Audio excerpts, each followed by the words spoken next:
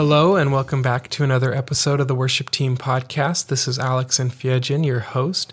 Thanks so much for tuning in today. I hope this episode encourages you in your worship leadership and in your walk with the Lord. And this episode is actually a really important one because we're not talking particularly about worship leading. We're talking about worshiping and the importance and power of personal worship. That's the theme today, the importance and power of personal worship. And I get a chance to talk with Stephen Miller, who is the worship pastor out at Prestonwood Baptist Church in Plano, Texas. Stephen took time out of his busy schedule to share with us about his new book, Liberating King, and really just about worship and how personal worship of God changes everything. It's the foundation. It's the grid through which we should view life. And so I'm excited to share this episode because I know personally, it seems like worship leaders would just be good at spending time worshiping God. And I mean, in some senses we are, but in a lot of senses it's hard. It's a hard spiritual discipline to be silent at the feet of Jesus and not let our minds wander and not let our hearts be distracted or our minds be thinking about what's next. Or, I mean, I don't know about you, but sometimes I just read the words on the page and they don't really even sink in. So I want to grow in my personal worship of Jesus because it is the foundation of everything else that I'll do. And so I hope that you're the same as me. You want to grow and be more comfortable being before the Lord in worship. And so that's what this episode's all about. I'm excited to share it with you. So let's just jump right into our interview with Stephen Miller.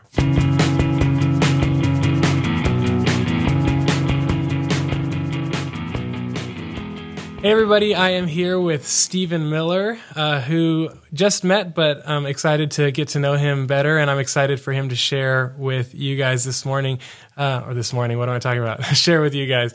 So, Stephen, if our listeners don't know who you are, can you just share a little bit about who you are, where you are, and what you do?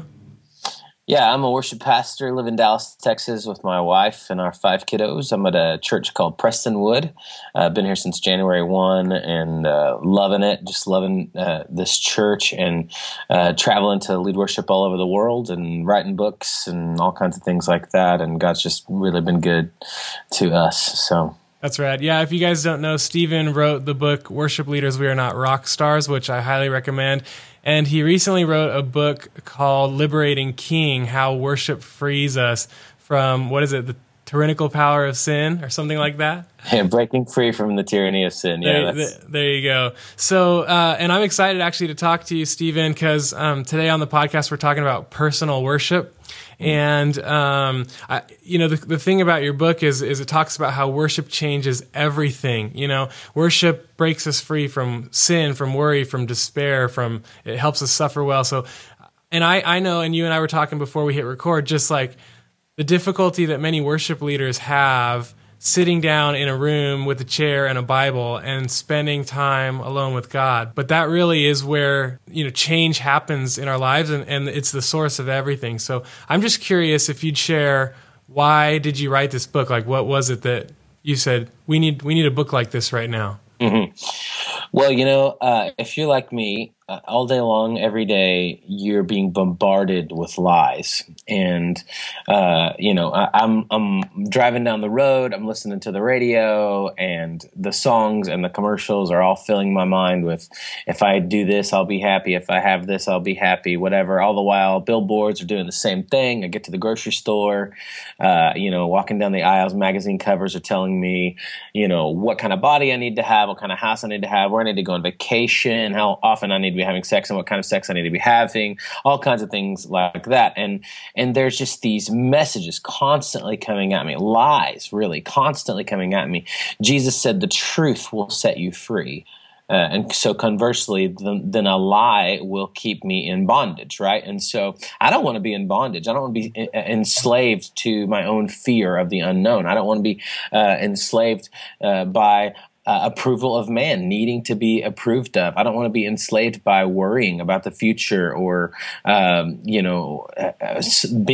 being able to walk through suffering without, feeling anxiety over that. I don't want to be enslaved to my own comfort and my own. There's all these things that if I don't actively, daily reorient my life around the truth, then I'm not living a life of freedom that Jesus set me free for. I am living a life of bondage. And that's the power of worship. Whenever we stand in the presence of Jesus Christ, the liberating King, we are encountering the person of truth, Jesus Christ. I am the way, the truth, and the life, right? I am the truth. Jesus says that.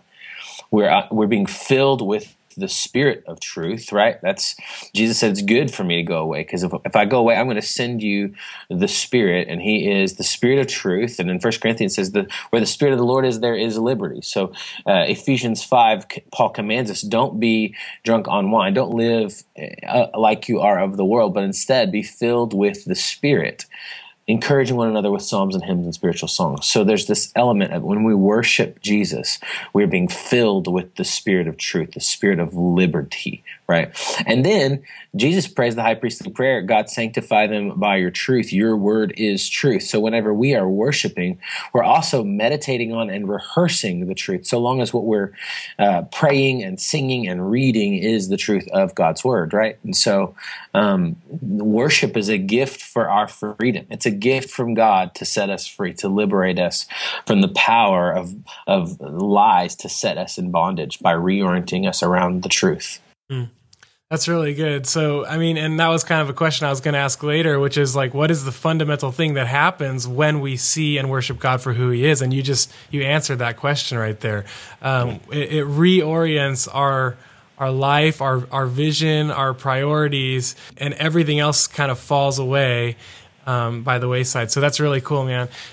In the book, in the first chapter, I think you talk about this moment of personal worship where you were I think you were leading worship somewhere at an event, and you were really struggling at that point of your life with, I don't know if it was sin or doubt, and you felt like shackled and enchained, and you broke away from the busyness of the schedule there, and you climbed up on a mountain by yourself, got alone with God, and you just worshiped Him. You poured out your heart to Him, and you had this kind of breakthrough moment.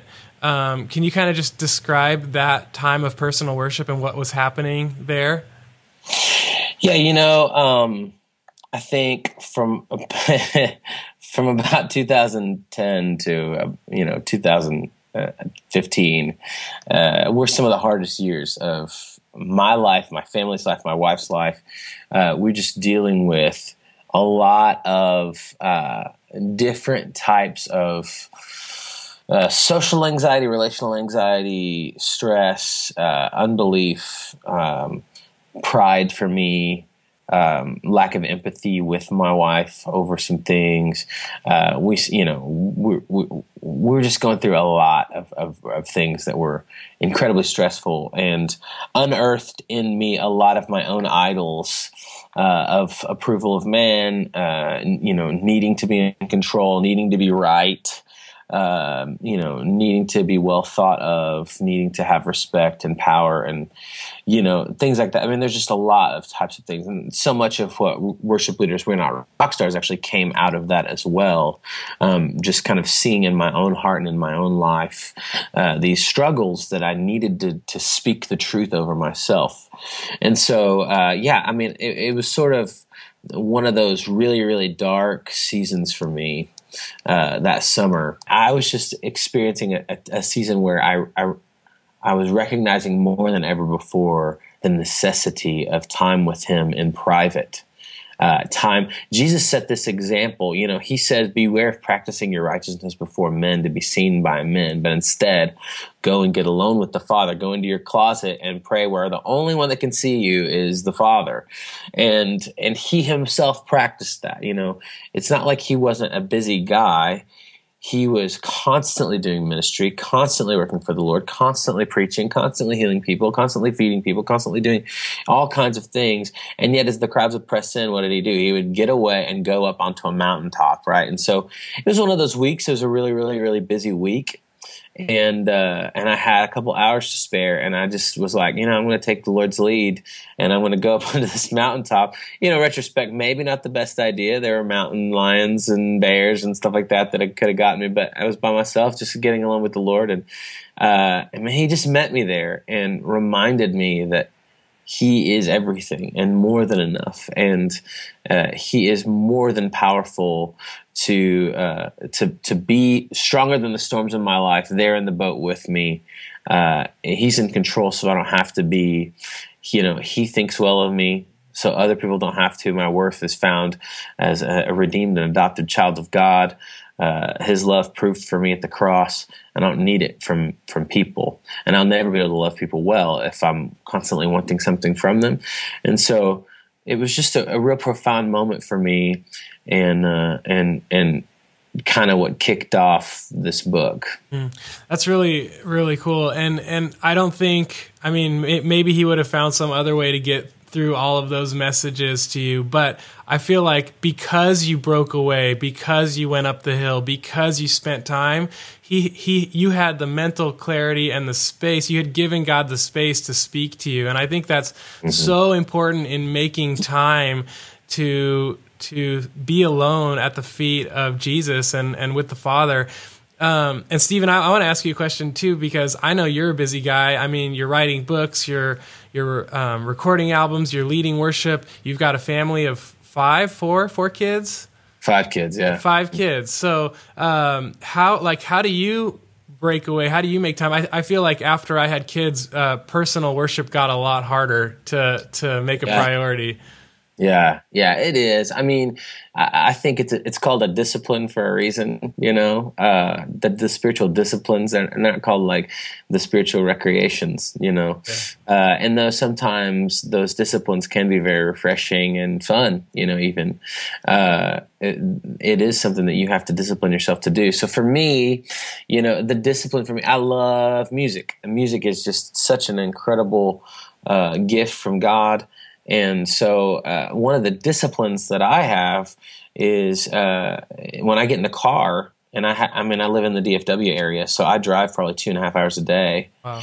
I can choose to fill my time listening to the new Radiohead album or whatever, which is great stuff. Good music, or I can sit in silence and say, God, here I am. I'm listening. Will you speak to me by your Spirit, by your word? Would you call into my recollection a scripture that I need to be meditating on?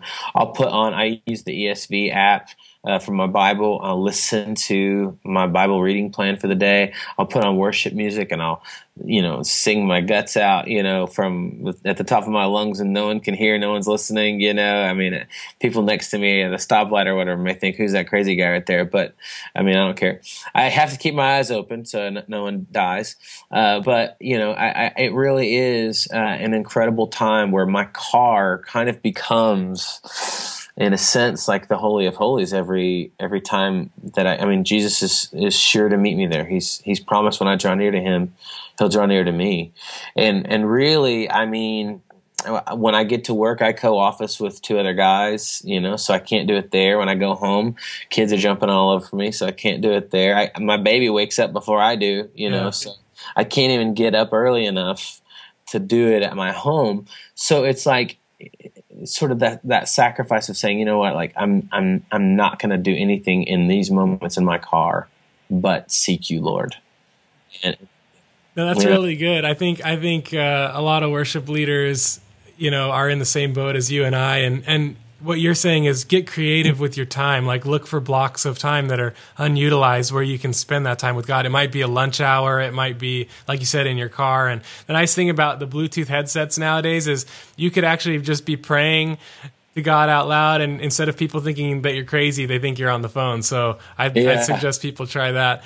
And there's something else too that I was reminded about recently, which is like, we think about, God only wants us to sit in a chair and read our Bible with Him. But, even doing this podcast with you, Stephen, is like we're recording right now. This is worship. Like this Yeah. It may not be sitting at Jesus's feet, but we're inviting him into this process, and we're doing something that we're trying to honor him with, and that pleases him too. So even though, this isn't maybe personal worship, all of our lives are worship, but I think we're honing in on that fact of it's important for worship leaders to get away, break away, and make time to be with Jesus. I got another question for you too, because in your book you talk about you're the king of multitasking. You're on Twitter, you're watching a game, you're talking to your wife, and you're leg wrestling with your kids all at the same time, or something like that, right? And I feel like ever since the internet broke onto the scene, many people have become addicted or distracted with the constant downloading of information, mentally, like needing to check your Twitter or check your email. And I know a lot of worship leaders who struggle with just being alone and being silent before the Lord, or having their mind not wander or run off. And I think besides the internet, there are also, driven people. Like, I don't know, I feel like I'm a driven person. And so I'm always like planning my day out. So instead of sitting and reading, I'm like already thinking ahead, like, okay, I'm like distracting myself. So what are some ways in your personal worship that you silence that noise? What has been helpful for you in your pursuit to just like clear your mind and not be distracted?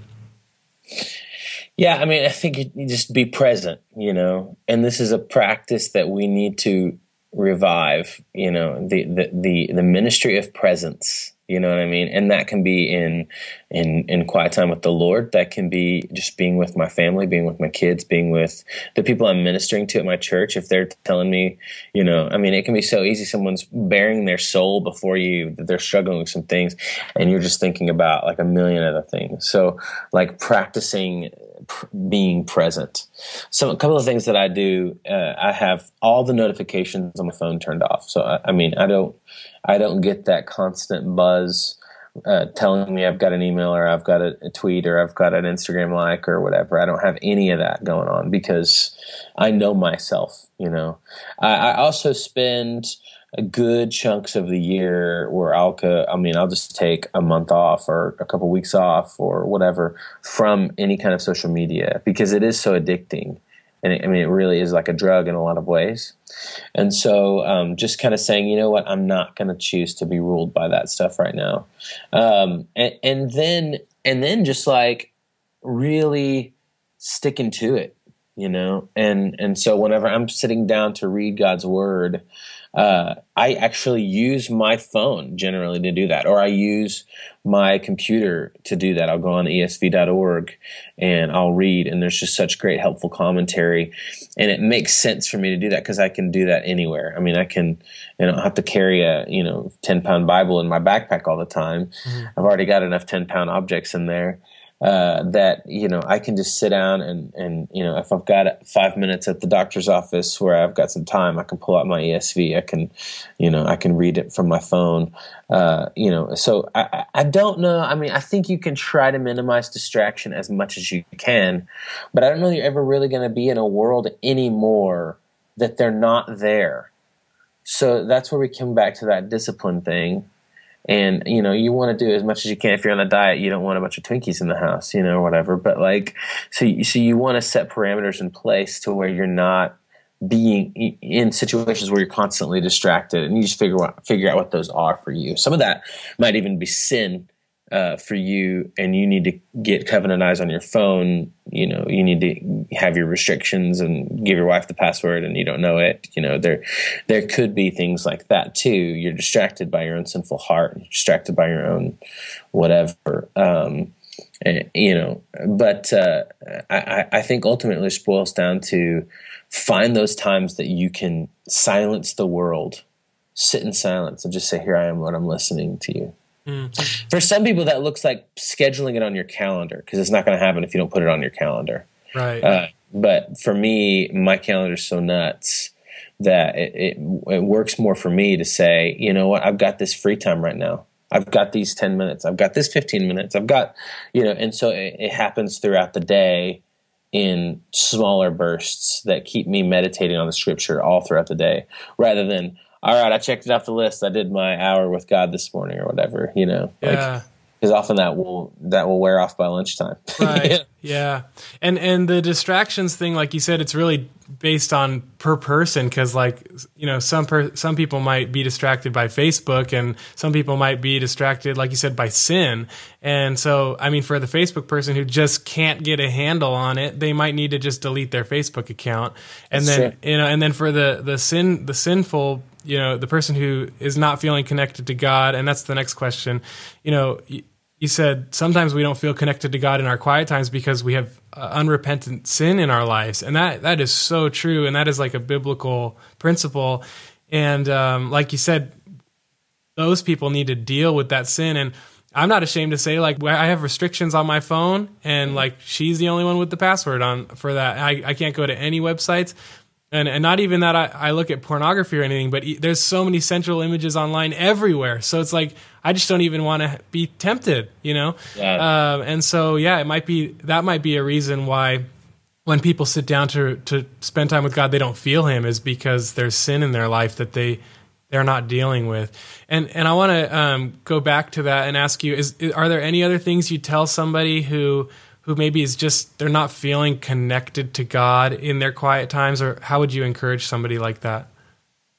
Well, I mean, I'd say you're in good company. I mean, earnestly I seek you in a dry and weary land where there's no water. That could be very much like literal when David wrote that.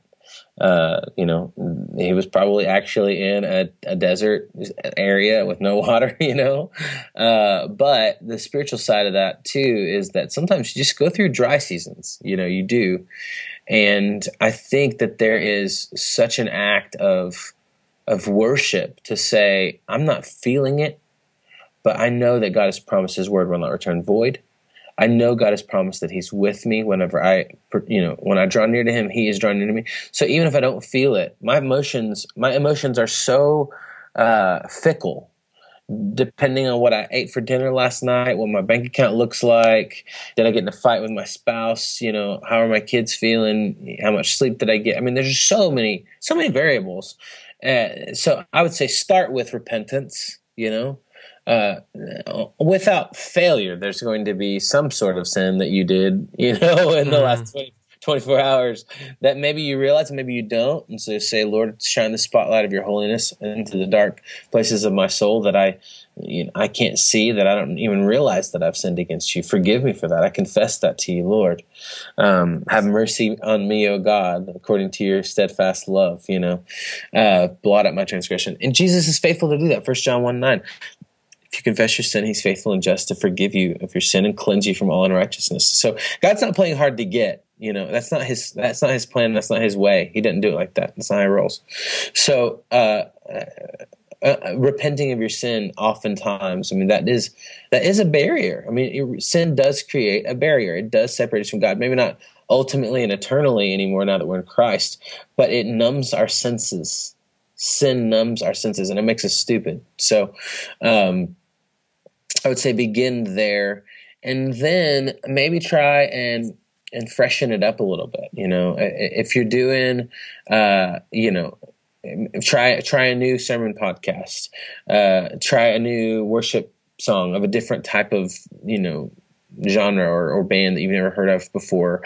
Try a different book of the Bible. If you're in a rut and all you ever do is read the Psalms and the Proverbs every day. I mean, there's 31 Proverbs. It's one for every day of the month, whatever. So I get it when people just want to stick to the Psalms and the Proverbs. And I know a lot of people who do that, but there's so much meat in the rest of the Bible. Jesus is in all of it, So, go read Revelation about when Jesus is going to return and put sin and death under his feet and make all things new. And, there will be no more sorrow, no more tears. No, if that does not, when you read about Jesus and all the angels and the saints around the throne just crying out in worship, and you read about all of that and see what he's like, I mean, how can you not be moved? So, find things that stir your imagination and awaken your affections, and don't be lazy about that. Sometimes we feel dry because we're lazy, because we're being lazy. We're not willing to go and find the wonder.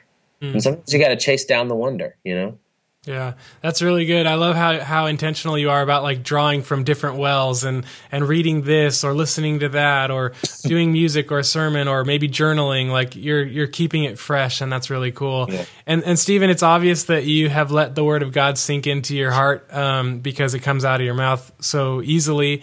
And I know in the book you talk about meditation, and you talk about really letting the Word of God sink down deep, not just reading it, but let it sink down deep and change your heart. And I'd love to hear how you do that and share with our listeners how they can grow in meditating on the Word of God.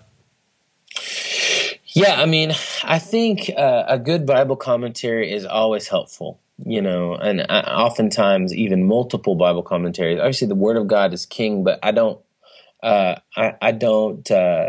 trust myself to interpret it properly every time. And I don't really even trust one person or one group or one denomination to interpret it properly. So I think a way that I do that is I start generally always with the ESV. And then I'll read something, paraphrase like Eugene Peterson's The Message, great paraphrase. It's not necessarily a translation, but a lot of times it'll awaken my imagination about what something might mean. And then I'll read a lot of times the ESV Study Bible Commentary. I've got an NASB Keyword Study Bible that I read some commentary on that, and it does go into the Hebrew and the Greek meanings of different words. And just the more you can dive down deep into the meaning, some of the things you need to guard yourself on that, though, is becoming a Pharisee and becoming so consumed with like knowing the right stuff and filling your head with a bunch of good information that you aren't coming at it in a posture of awe and adoration. You're coming at it in a posture of education. And God, a Christian education is good, but the intention of it is to cause worship to happen in your heart. It's never meant to just fill your head with stuff. It's meant to fill your heart with affection.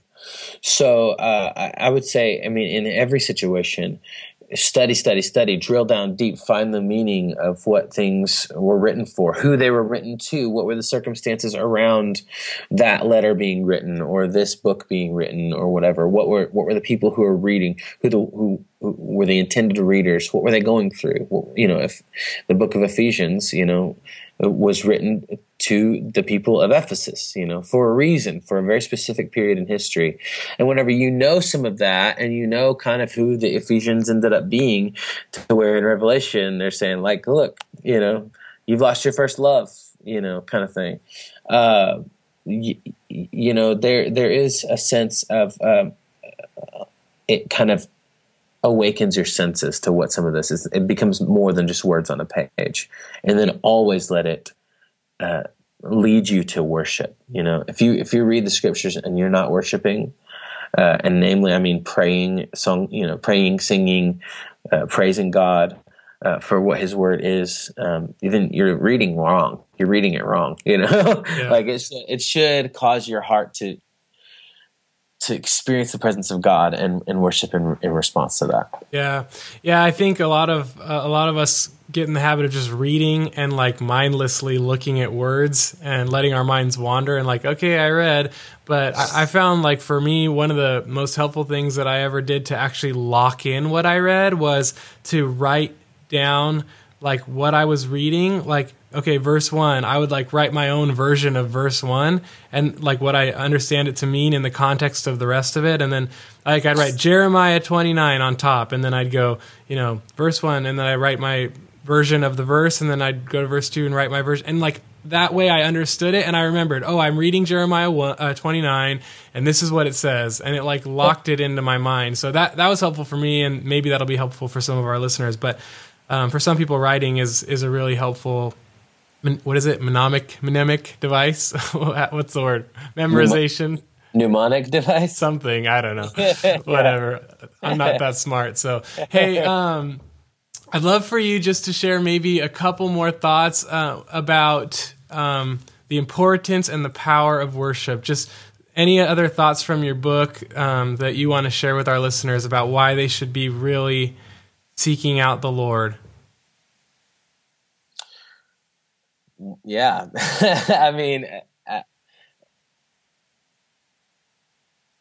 I mean, God doesn't tell us to seek him for no reason, you know. I mean, he is our good. He is our ultimate good. He is our satisfaction. He is our joy. He is our sustenance. He is our strength. He is our protector. He is our defender.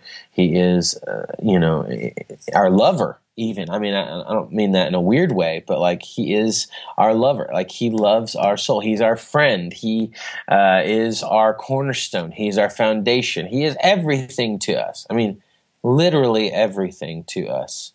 And when we don't go to him, one of the Old Testament prophets in Jeremiah, obviously, he wrote a word from the Lord. He says, "You have abandoned me. You have forsaken me, the fountain of living water, and you are going after broken cisterns that can't hold water." And that's literally what we are doing. Maybe not literally, but figuratively what we're doing when we forsake spending time with him.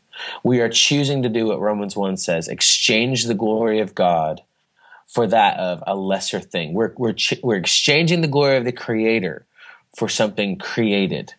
We're exchanging the glory of God, the one who makes all things, for that of idols who can't save, who can't even speak, who can't see, who can't do anything, and are powerless to give us the liberty our hearts long for.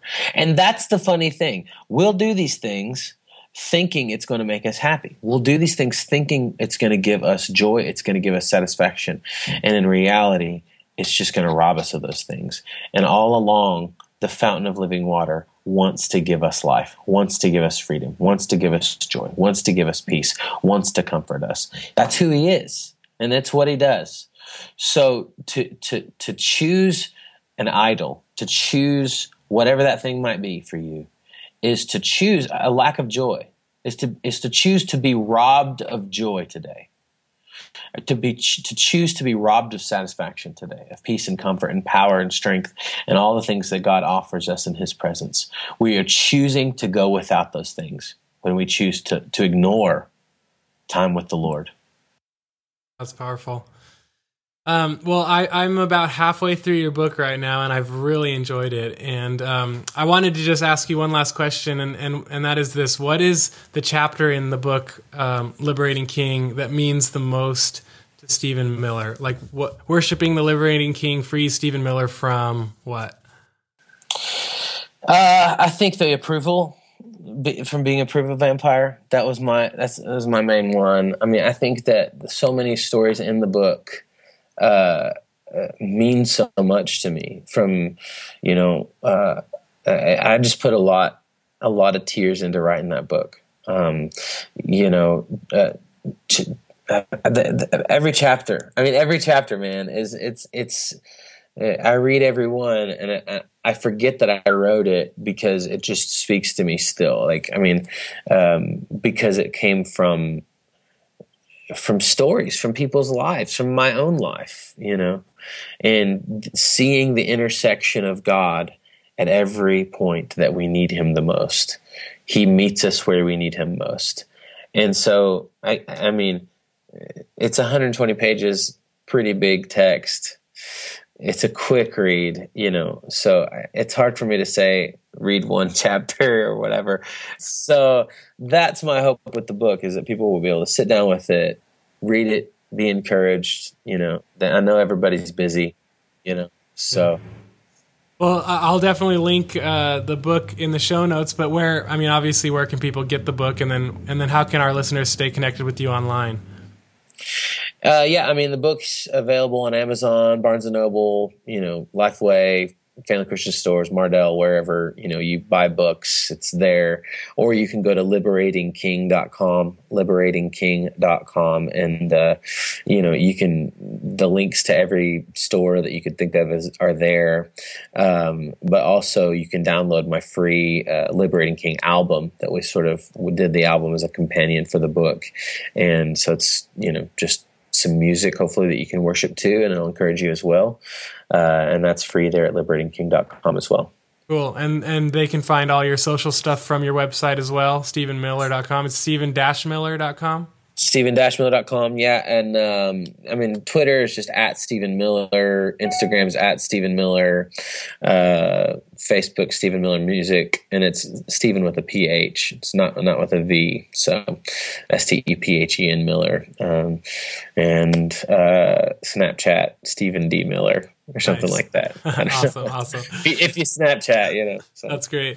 Hey, man, thank you so much for sharing your wisdom, and I hope that our listeners will take to heart what you said about the importance and the power of personal worship. And guys, go check out Stephen's book and his books, actually. I'll link both of them in the show notes. But thanks, Stephen, and God bless you, man. Thanks a lot, Alex.